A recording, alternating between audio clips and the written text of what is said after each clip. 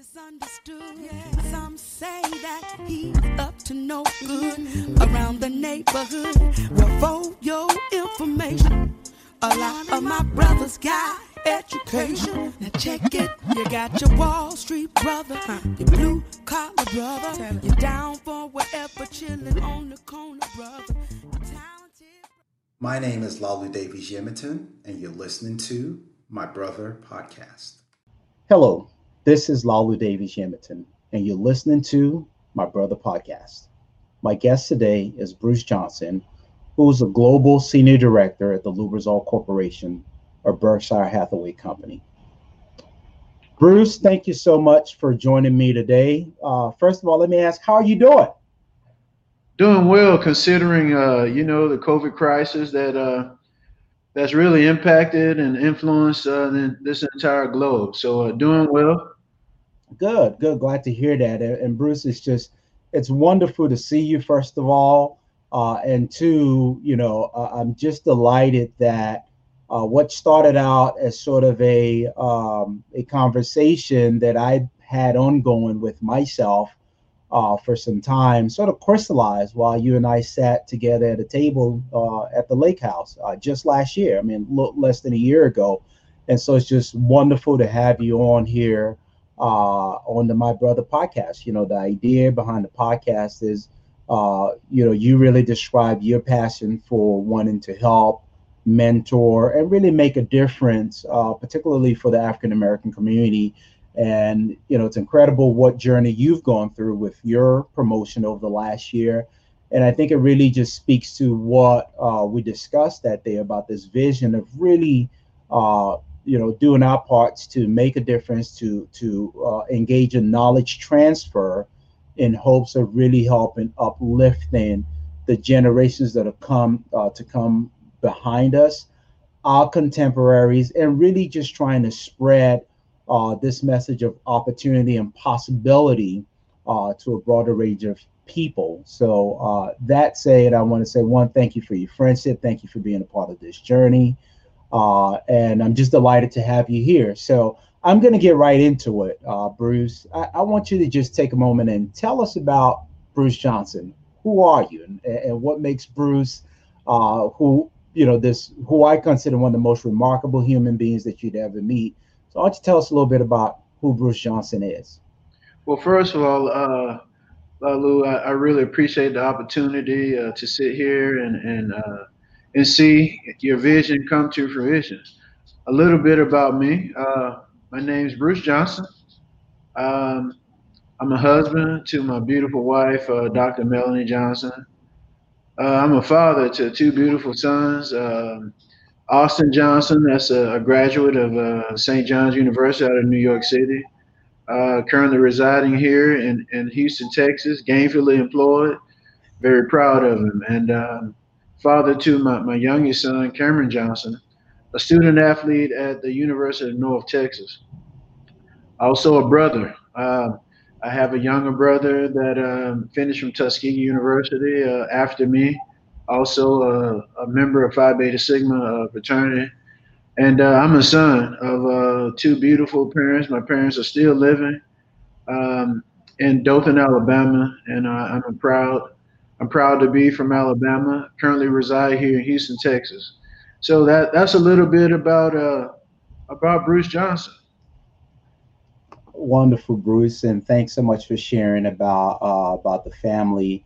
So I want you to talk to me a little bit about your upbringing. You mentioned Dothan, Alabama, I think is what I'm still waiting on that invite. I know I was supposed to make Tuskegee with you last year when you had that awesome Hall of Fame honor bestowed upon you for the Tuskegee Athletic Hall of Fame. But I'm still looking forward to that trip to Alabama. But tell me a bit about your upbringing. I'm from, as I mentioned, Dothan, Alabama, proudly known as the Wiregrass area in Southeast Alabama. I always, let folks know when they ask me, hey, Bruce, where are you from? I always say L.A., Lower Alabama.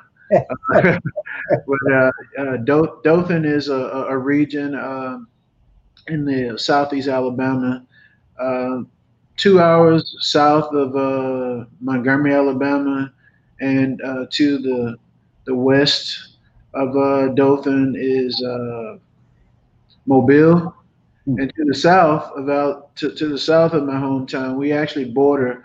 I'm probably 15, 20 minutes from the border of Georgia and Florida. So 70 miles north of Panama City, Florida. So a small town, probably in that if you were to think of population, probably in that 75,000 to 100,000 persons population. Sounds like a large place. So Bruce, what obviously you grew up in Alabama. What was the transition from sort of your formative years like through your teenage years and then ultimately going to college? Can you share a bit about that? Yeah, sure. I grew up in a household with two educators. Both of my parents are HBCU graduates. So I grew up in a strict household. Education was number one, and with that kind of having that type of background and being strict on me, I grew up. I actually grew up being teased a lot. I cried many days on the buses because my friends would tease me on, hey, this kid's crying because he made a C on a paper. He made an A in the class, but he's crying because he made a B or C. And it was tough in my household. So growing up with that kind of background, my father was a high school coach. My mother was a teacher in the classroom, and as they grew professionally, my father became at the end of his retirement years became a high school principal. My mother actually became a guidance counselor. So that transition was me being in the classroom and having my teachers know that my parents were educators. It was pretty tough because I knew the only thing the teacher had to do is like, I'm going to tell mom and dad. And I knew that I just didn't want to go there. So, hey, those were tough and strict, but I'm better off for it. I was also, because my father was involved in sports, at a young age, I became interested and they nurtured me and coached me during my younger years in sports. And I became, more and more interested. And, as I got older, I started getting more competitive. There was a lot of peer pressure when I was growing up. If you did play sports in my neighborhood, you're probably going to get picked on. So so that was a bit of a transformation there to really spend time getting good at I was already, the demands were already on me in the classroom. Right. So I started getting better, putting in the time to get better, and that moved from elementary school to middle school and then to high school is really when I had some experiences and camps and all types of basketball camps, football camps early in my development, and I really started focusing in on football, and later on was able to be blessed enough to get a scholarship at Tuskegee University. Yeah, so you played football throughout your collegiate career at Tuskegee. You were a student athlete. How did you juggle that? And then ultimately, you were juggling football while earning, I believe, a technical degree. So what was that segment of the journey like? I tell you what, Lalu, during my recruitment, there are many Division I schools that recruited me, and the mission of me becoming an engineer at a Division I school, they would always push me away from that.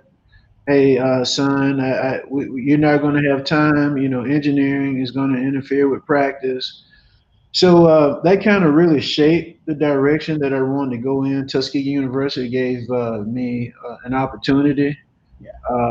they made a commitment to myself and the family to really give me the opportunity to be an engineer, to be a true student athlete. So I know many of days that I had late laps. My head coach understood that Bruce Johnson was an engineering major, and he supported me. Of course, I still had to perform on the field, but it was quite an experience. A lot of sleepless nights because I was the only engineering major on the team at the time.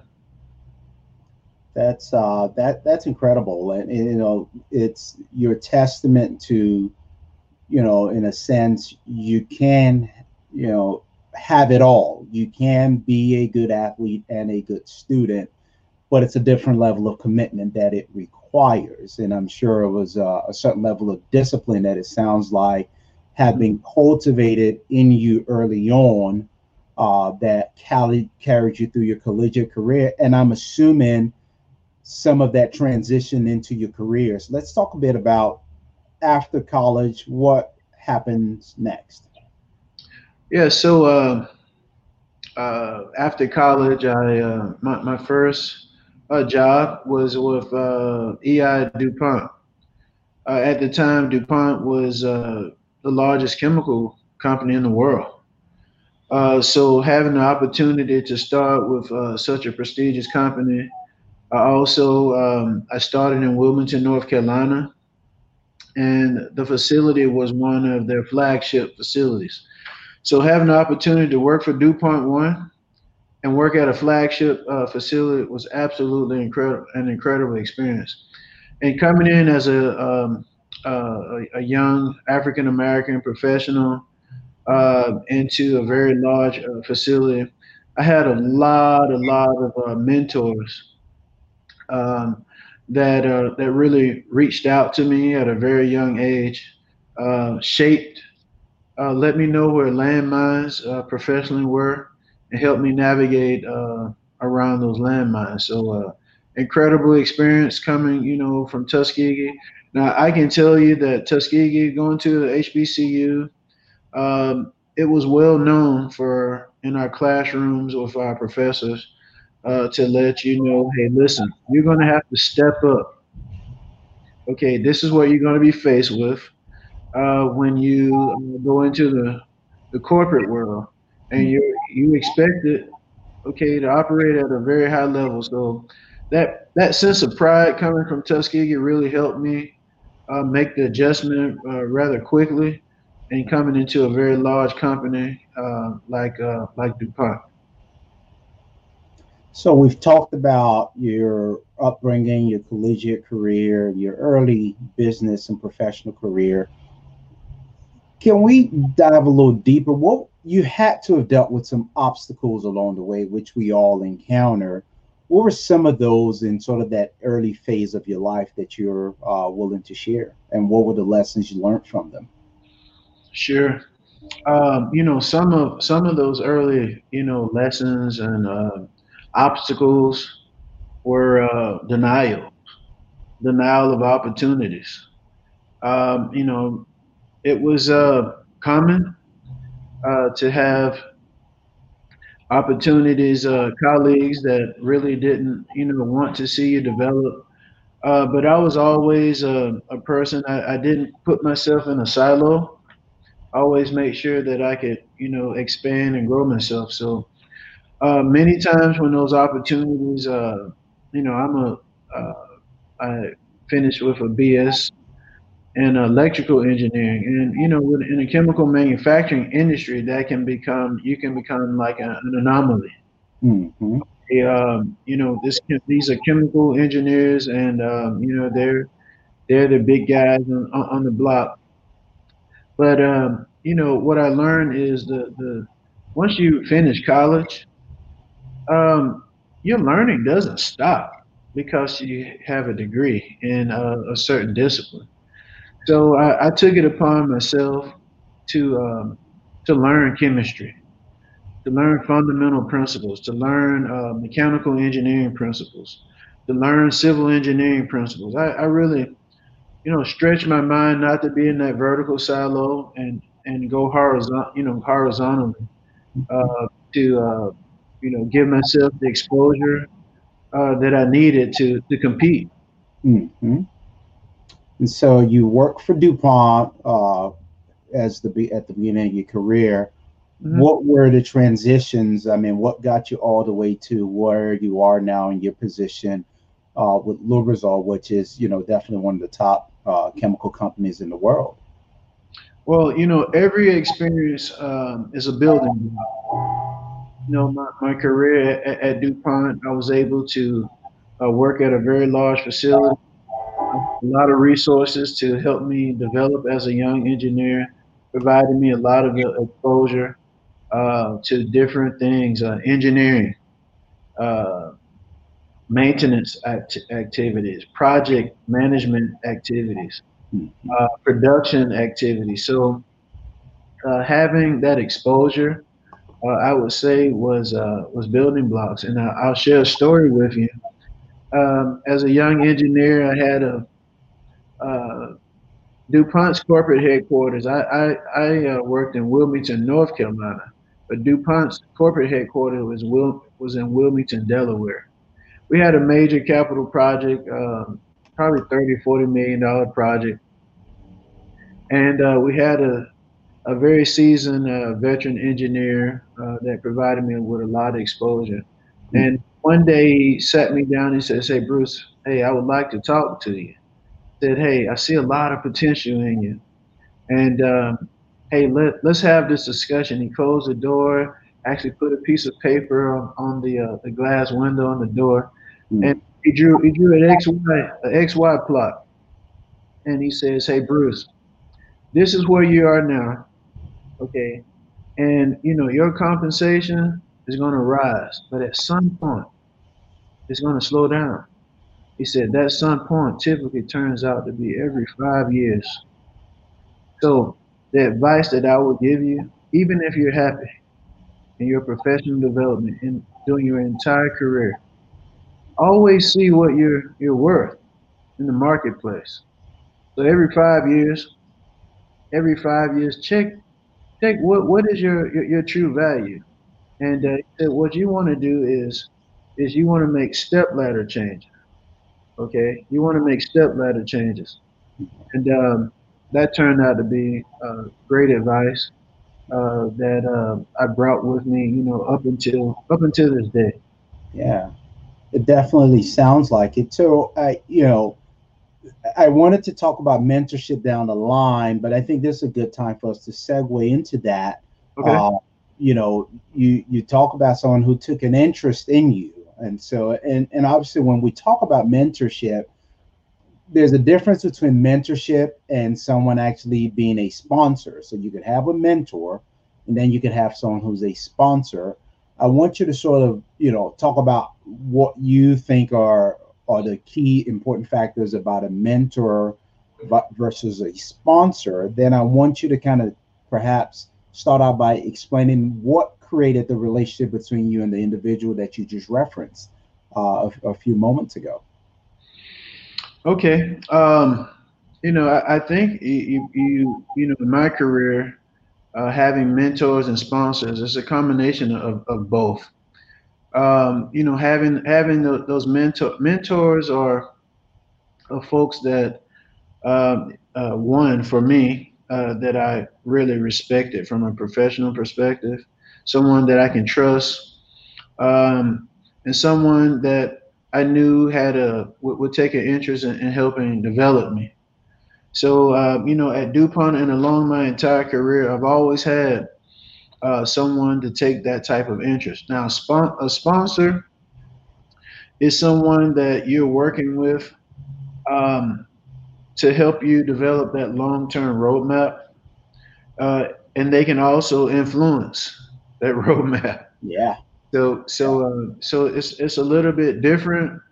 The mentorship is helping you navigate, through your journey, through your career journey. But the sponsor, and I've had some great sponsors in my some great sponsors during my career that have actually positioned me Of course, I had to work and earn those opportunities, but it's nothing like having someone put you in a position to succeed and watch you grow at the same time. So I think it's doing a career journey, having mentors and sponsors, you really need to have both.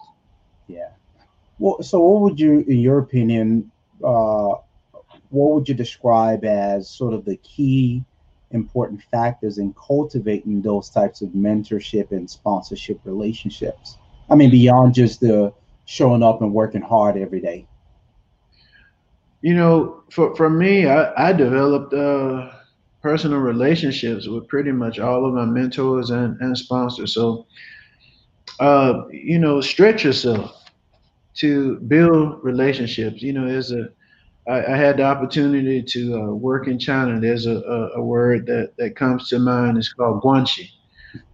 Guanxi means is about relationship building. You can't do any business in China and in Asia, in the Asian culture, without having built relationships. So um, that was some of the success factors for me is pushing myself to go outside of work sometimes. Hey, let's do lunch, or hey, uh, what about playing golf, or just stretch yourself to give that person an opportunity to know you better, and you to know them better, and just build that relationship long term. Yeah, absolutely.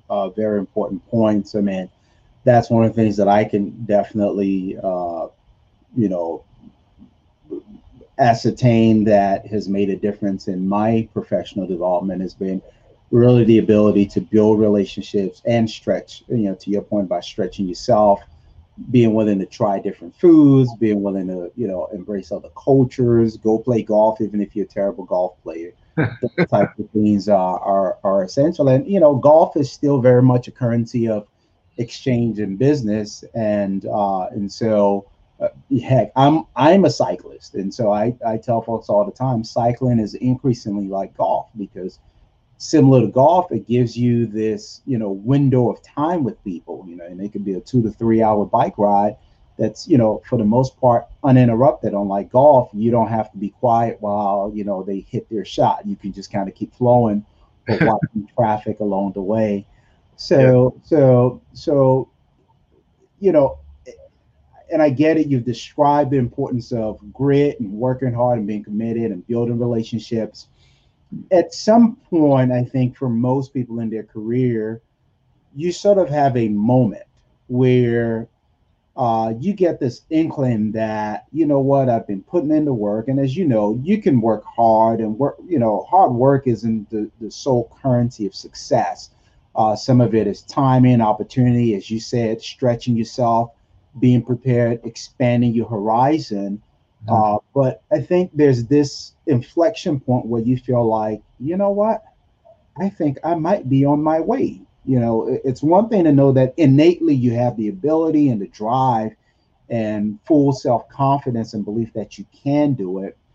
But I think for a lot of people, there's that moment where you actually have this, reflection of, okay, maybe I can climb, maybe I can move to that next level that can set me on this trajectory.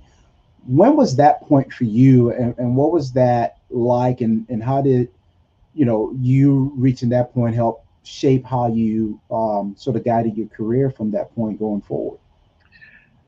Sure. I think one of the first moments that I felt like, hey, I feel like I'm on my way to evolve into a leader and take this management journey that I've taken for the last 30 years was my first role as a production superintendent. And as a production superintendent, your accountability is for the safety of the employees for that unit. Um, of course, is to manufacture products and sell as much as you can. But one of those moments was when you see folks want to follow you because you're a good leader. That's when that feeling came to me. Hey, folks actually want to follow my lead. Now, with that is a lot of accountability and responsibility. So if you have folks following you, you need to, be a good role model for them. You need to do the right things, show the support to your team. But those are some of my early aha moments. Mm-hmm. I felt like I was on track when you had folks willing to take your ideas uh, and run with them and see that they were successful and to follow your lead. So that those are some of my early moments of when I felt like comfortable. Hey, I can do this. I can really do this. Yeah. And as a, being a corporate professional, was there a particular promotion that you got that that similarly made you feel like, oh, wow, this is significant? What was that role, or how did that transpire? Well, I'll share a story. My first 5 years were spent in with DuPont. I actually transferred from Wilmington, North Carolina, to Houston, Texas, where I reside now. And once I got to Houston, a very special opportunity came up where one of the assets that DuPont held in the Houston area, brand new plant, actually, $100 million plant at the time, um, didn't work. Okay, it failed, and DuPont put the asset on the market, and it was acquired by a Japanese company, Mitsubishi Chemical and Nippon Gosei at the time, as a JV. And during that time I was with DuPont, I was offered an opportunity. Actually, it was really strange and awkward for me, for my boss to come to me and say, "Hey, listen, Bruce, another company wants to talk with you." Wow, my boss from DuPont is coming to me to ask me, was I interested in talking with another company? Hmm.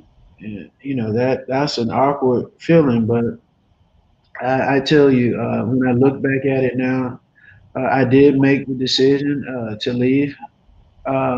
It was a very significant change, as a lifestyle change for my wife and I. It was just my wife and I at the time, Mhm.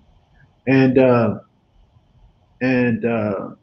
huge change for me. But that was a step change for me. I became an engineering technical manager at the facility, a much greater role. Had the opportunity to go to Japan and learn the technology that DuPont's technology didn't work. Doing that 4 month trek to Japan, um, we were welcomed with the now infamous Kobe earthquake. Okay, so in 1995, there was a Kobe earthquake. Um, that was a huge earthquake on the Richter scale. I think it may have been 6 to 7,000 people died that day. I was in the middle of it, but having that opportunity at Noltex, from going from a production superintendent to a much larger role and having a huge impact, and seeing a manufacturing asset that didn't work and develop it into something that did work was absolutely to learn from a new culture, to learn a new language, was just an incredible experience for me. Yeah, definitely sounds like it. So, Bruce, from that point, what between now taking this new position and becoming plant manager for Lubrizol, what was that that next phase of your career like? So, in between, before, even prior to becoming the plant manager at Lubrizol, I had a really great opportunity. Uh, Actually, one of my sponsors, I call him, I really respect the guy. He's vice president, former vice president, retired now, doing well in Austin, Texas. He presented an opportunity for me to go to China. And in China, I led what was at the time the largest grassroots investment in the history of Lubrizol Corporation. 9,000 miles away from home, but a very challenging opportunity. At this current date, that facility was started up in 2013. Very successful, making quality products, impacting the community in the form of jobs to employees, an impeccable safety record. So that really positioned me. And I made mention of stretching yourself and giving yourself exposure. So I had to go 9,000 miles away from the family to position myself for that opportunity, for that plant manager opportunity. So it turned out to be a win-win for me. I came back to Texas after China and became a plant manager. A really incredible role, having the ability to shape a culture Yeah. and have employees work with you to a common goal, setting a vision to position the Lubrizol Corporation and to be in a stronger position for the future. So I took that job very seriously because I felt like today, the decisions that I made today would impact the future. Okay, so anything that I did today, any decisions that I made today, they were carefully thought out to make sure that I wanted to make sure that the employees there and new employees had opportunities for growth. So the plant manager opportunity was an incredible opportunity for me. Yeah, that's phenomenal, Bruce. I mean, to stretch yourself, you talk about stretching yourself 9,000 miles wide in pursuing, what you laid out as career objectives. Also, in stretching yourself, you made a reference to having to be apart from your family, and I know that had to be difficult on the entire family. To that end, I want to talk a bit about the family structure. What's been the importance of your spouse and your family unit in really supporting and driving your career and professional success? Well, I can tell you, Lalu, my beautiful wife has been very supportive. We've been supportive of one another. It's impossible for me to sit here and say that she hasn't been impactful in my life, in my professional life, in my personal life. To have someone there to support you during the ups and the downs, during the tough times, okay, is just something that's needed. At least I needed it, and that proved to be. She gave me a platform to succeed. Hey, listen, before I went to China, that we had a discussion. Hey, listen, the kids are in school. At the time, my oldest son was in a dual credit high school. We didn't want him to lose any credits by transferring.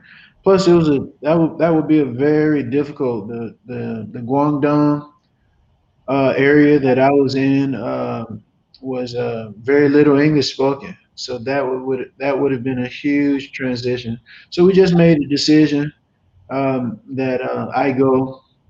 It worked out, thank goodness, and I'm thankful for the Lubrizol Corporation for supporting me and allowing my family to travel very frequently Mhm. to China. It worked out to be pretty much every 3 months over a 4-year period. either I was coming home or they were coming to see me. So everybody benefited from it. My oldest son, even today, he's fluent in Mandarin.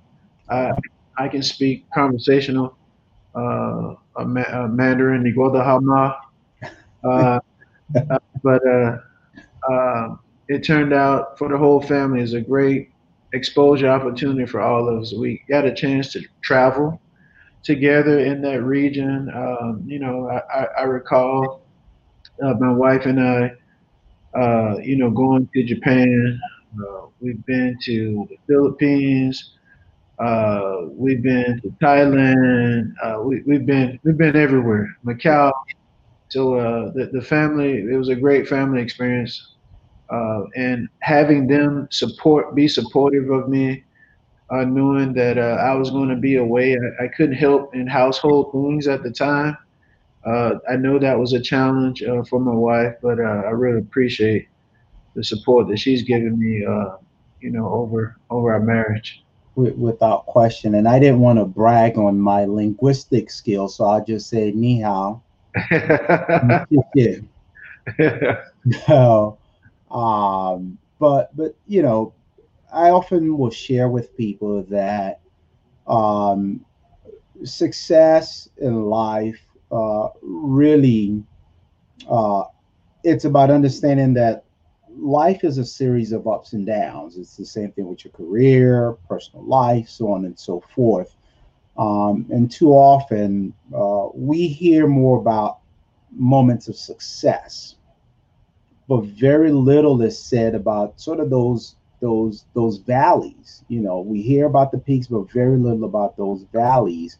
Are there some low moments that you think it might be helpful for the audience to understand about your journey, and in those moments, what kept you in the game? Sure. I can recall a time, an example where I was providing process engineering help at DuPont, and there was a shutdown. So a shutdown is an outage where the plant is completely down. You're making improvements, you're putting in new technology. And at the time, I had probably 15 projects on one shutdown, which I thought was a lot. And I thought that by having that type of volume of work, that I would be rewarded. And I wasn't rewarded for that amount of work. And this taught me that, sometimes, at that time, I probably wasn't the best relationship builder at that time. And it's not just about the work that you do, it's about establishing those relationships. So, that was a hard lesson for me, that, I really need to be more engaged with the leadership team. It wasn't just about, the amount or the quality of work, but establishing those relationships. So that, to this day, that's been huge for me to really build those relationships. Very excellent. It's always interesting for me, and I'm so glad we're doing this, because you get to learn so much more about someone as I get to examine sort of your life's journey, despite our personal friendship. What advice would you give to a younger version of Bruce? Knowing all that you experienced, like if you could go back, we always say, if I could turn back the hands of time, here's what I might have told a younger version of myself about what was ahead and what, how to navigate. If I could go back in time and share some of those experiences, one is be a little bit more patient.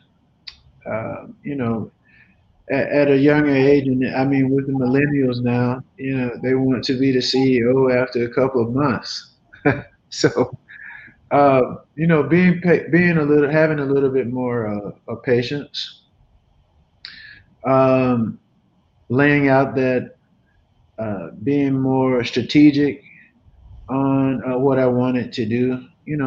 At the time, early on, I didn't really have an idea, a clear idea, until I actually started saying, hey, in order to be a plant manager or even a project manager, you need to be strategic and say, okay, your goal may be Z, but you may go to D, back to B, back to M before you ever get to Z. So having a more strategic perspective on what the end goal is, okay, and being more purposeful and being more uh, yeah,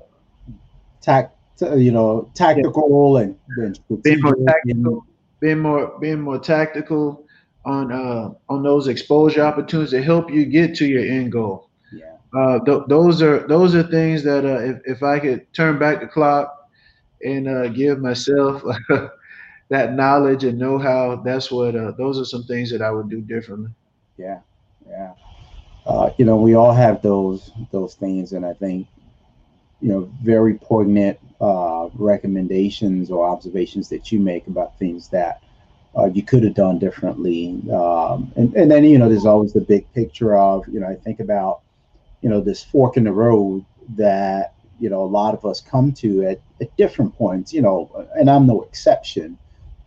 Where you take a decision, and in the moment, there's really no foresight of what the impact of that decision might be, i.e., someone like myself pledging Kappa versus you pledging Sigma. Some of us only get to make the right decision once, which I'm glad.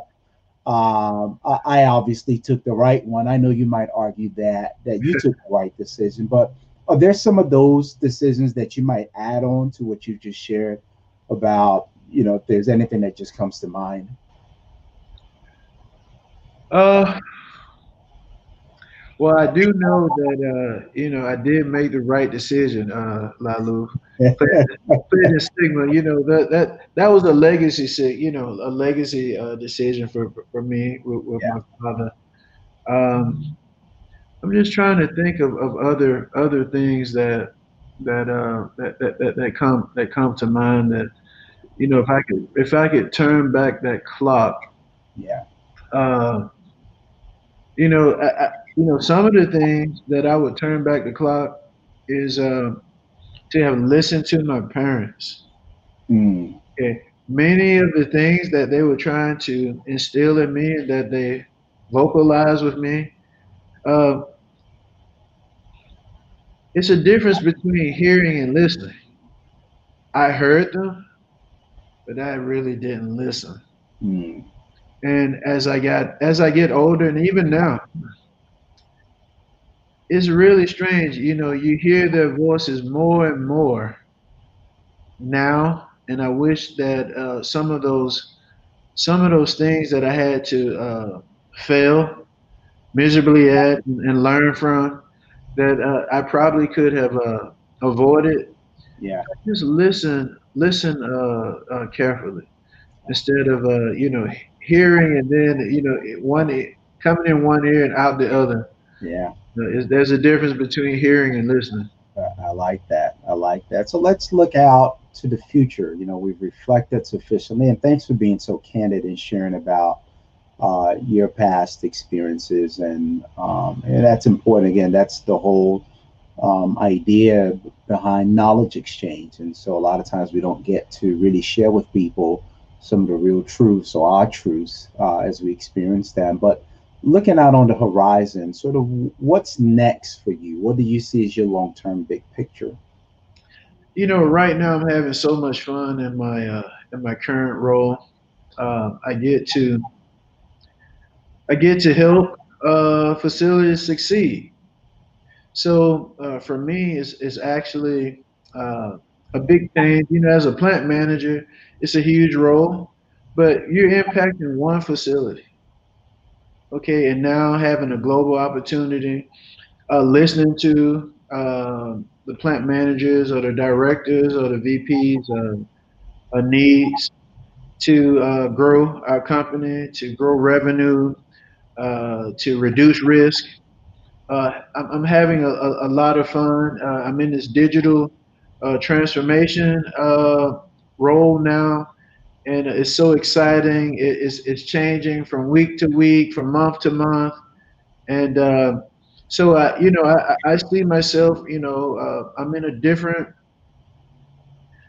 time and stage of my life. I want to help others succeed more, and it's exciting times for me. And then after that, after those successes, and we plan, my team and I, we plan to have a great team of folks that work in our organization. After we have some great wins together, I want to retire into the sunset. Excellent, man. I'll get one last. I feel like I ought to end on that note, but I'll be remiss if I didn't ask this last and final question. What Sure. are you doing to mentor others now? Sure. I at work, internally and externally. So young brothers and sisters, I'm actively, my wife and I, we actively engage young professionals that need some guidance. They come into a new job. They have that difficult boss. They're ambitious and they don't know what path to take. We're eating. After work, I'm going to eat dinner with those young professionals. In this COVID environment now, virtual now, but Yeah. What I really like is this COVID environment, it didn't stop them. They're excited. They're so hungry for knowledge, and to have the ability to reach out and touch someone, pay it forward. Yeah. Each one reach one. It's really a great feeling for me to give back in that capacity, and see folks come back and they're so excited. Hey, I got that promotion. Those steps you asked you guided me to take, they really worked. And it's a happy feeling giving back. It's incredible, and I'm a testament to that. You are mentoring my cousin, and he recently informed me about his decision to go pursue his graduate degree, and I know it's in part because of your urging, and then really I know the advice that you gave him, and he's really taken that to heart, and he's making decisions based on that. Thank you for that. And with that, Bruce Johnson, it's incredible. Father, husband, just a great overall guy and a fantastic business professional that's truly a community leader. Thanks for being on with us, Bruce. Hey, thanks for giving me the opportunity, and I look forward to hearing more from the My Brother podcast. Absolutely. Take care, man. Take care.